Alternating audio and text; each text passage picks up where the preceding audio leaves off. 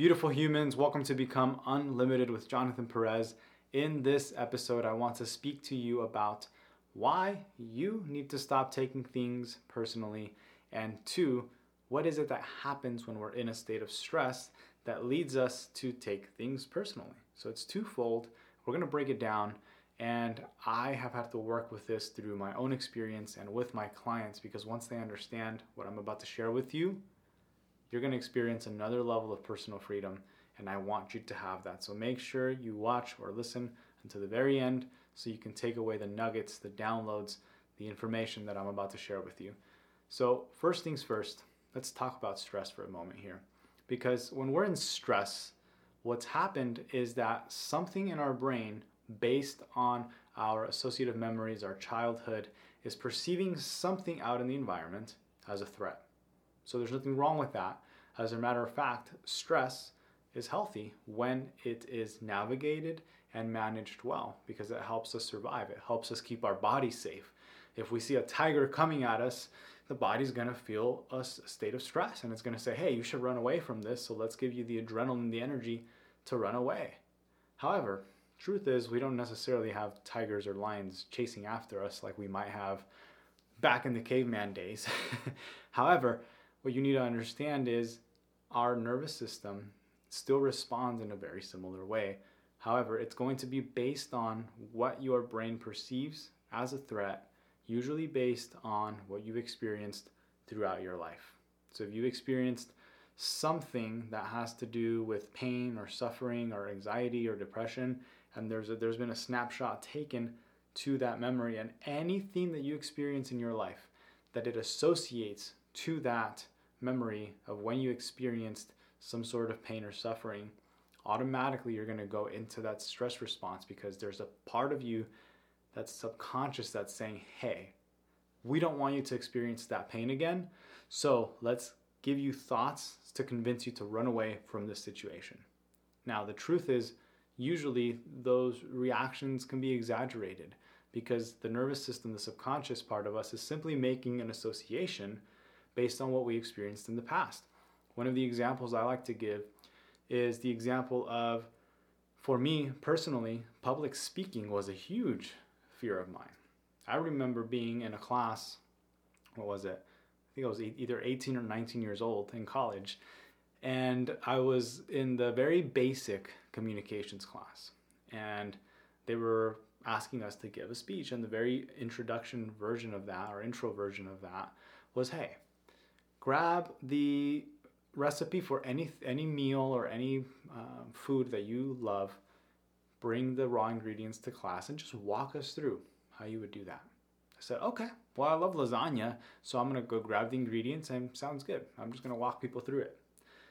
What happened is I get there, I'm in front of the class, and all of a sudden I see the eyes on me, and I'm about to start speaking. It's my first time doing something like that in a public setting where it's more formal. And I started to shake. I started to sweat. I couldn't talk. The words wouldn't come out of my mouth. And I had to literally shakingly walk through the whole thing until eventually I had to stop, because I couldn't be in front of the class. I was just falling apart. So as I started to develop in my career, I remember about 5 or 6 years ago, the job that I got was to be in front of people, training people and leading people and facilitating a training experience.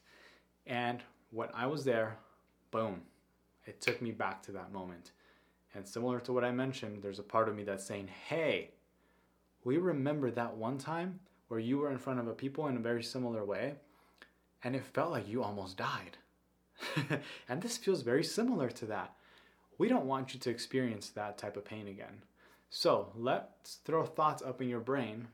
A lot of people call this imposter syndrome, or many types of other thoughts, to convince you to step away from the stage so you don't experience pain. So the thoughts are like, you can't do it, you're going to fail, it's not going to work, because those thoughts usually convince people to stop the thing that they're about to do that they perceive as potentially being painful or unknown. So when you can recognize that, first and foremost, you start to recognize that, well, that stress response is actually pretty helpful if we're in true danger. But if we're not in true danger, it's usually exaggerated based on something in the past. Okay, So why am I saying all of this? Because if you recognize that that's what it means to be human and overcoming those exaggerated stress responses and managing them, that most people are typically in one of those stress responses. So that helps us build some empathy and realize, well, wow, we're all dealing with this.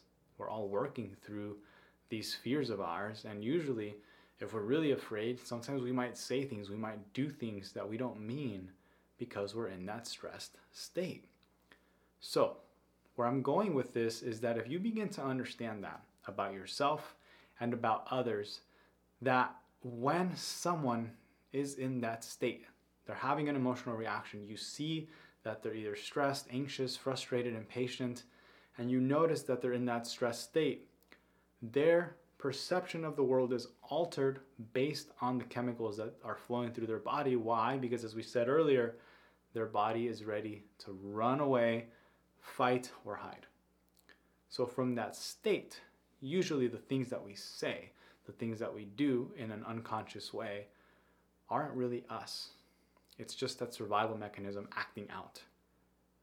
Now, if we then can notice that, and we're in a situation and you notice someone's in that stress response and then they say something to you, they yell at you, they're frustrated at you, they do something that you know they don't really mean. However, because you have the knowledge that they're in an emotional reaction, they're in a stress response and acting out from that survival mechanism, if we take that personal, then we're actually misunderstanding what's happening here. It doesn't mean that you are okay with the behaviors. You can have a conversation perhaps later about it, but in that moment, it's not helpful. And I tell you from experience, it's not helpful to react to their reaction, because if you get angry at someone that's angry, I'm sure you've seen or you've experienced, it doesn't go anywhere. It doesn't go anywhere. As a matter of fact, you're getting them more into that stress response. You're getting them more into that emotional reaction, which just makes it worse.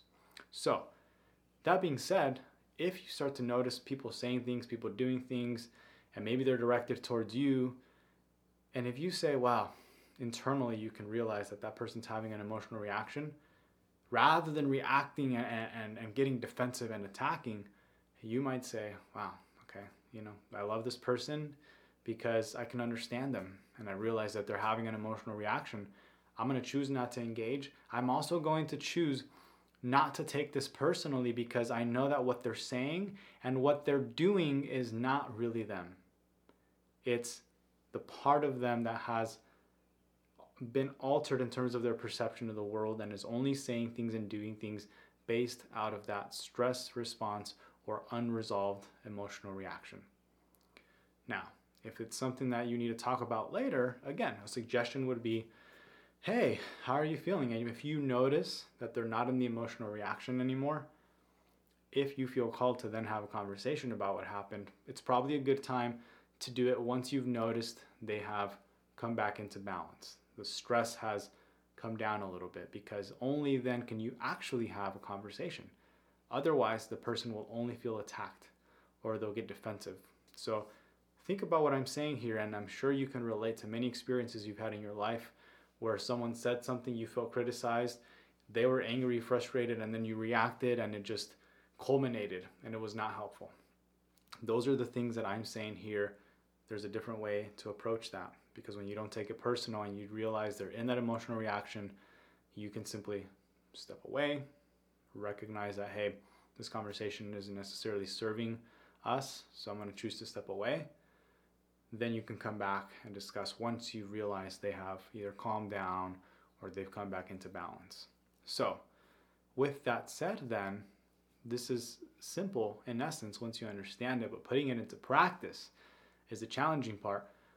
And when you do put it into practice, though, all of a sudden, and I tell you from my personal experience, when you start to see the world and start to become more familiar with human behavior and human nature, and you start to notice that most of the times people are acting out in some way, it's because they're in some emotional response. And for you to experience more personal freedom in your life, you simply observe them.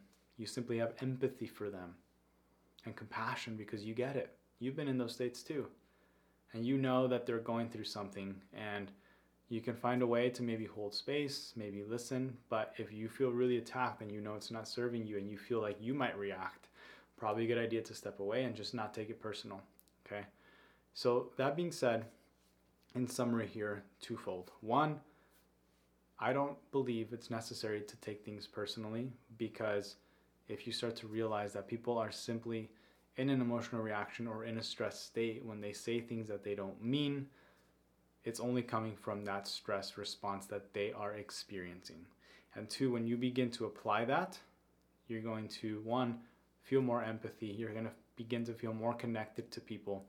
And you're also going to experience more freedom, because the things that you used to take personally when you didn't understand why they were doing what they were doing, sometimes it's painful and it hurts. But when you can realize that, hey, they're just having that reaction, so they're going through something, they're going through an emotional response, it would be silly for me to take it personal.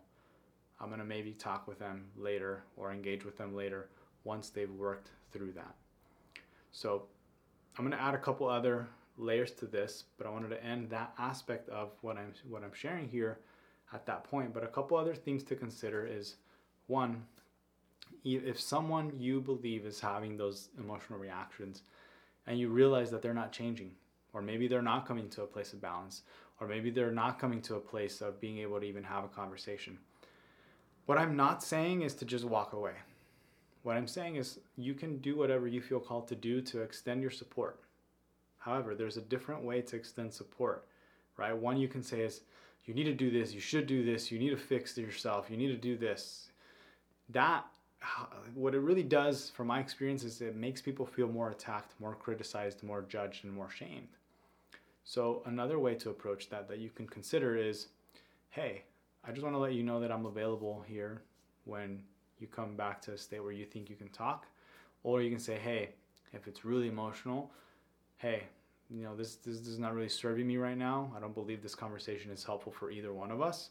I'm going to step away, and once you feel you're able to engage in a conversation, I'm happy to connect. Or, hey, I can see that you're working through something here. I need to take off. I need to go do X, Y, or Z. But if you need something, I want you to know that I'm here for you. I'm here with you. And when you speak from that place of compassion and empathy without necessarily trying to change them or attacking them or forcing them to be a different way or having an expectation of how they should be, and you simply let them work through their stuff, one, you're not taking it personally, and two, you're experiencing freedom because you're letting them have their own experience. And they also feel supported. And I tell you this from personal experience. They feel like they have someone who is just seeing them for who they are and not trying to change them or fix them. So there's a lot here. There's a lot here packed, I know. However, I wanted to share this and express this with you because this is something that has been massively helpful for me to understand people at a deeper level, find ways to really have compassion and empathy, and be able to experience more personal freedom in the process. So let me know what you think. You can share in the comments if you're on YouTube. If you are listening on the podcast, feel free to reach out to me on Instagram with any thoughts or questions. If you found this helpful, make sure that you share this episode with someone that you love, who you know maybe needs to hear this and you want them to experience more personal freedom. If you loved the episode, please do leave a review and rating on the podcast so we can reach more people with this information. Sending lots of love. Until next time.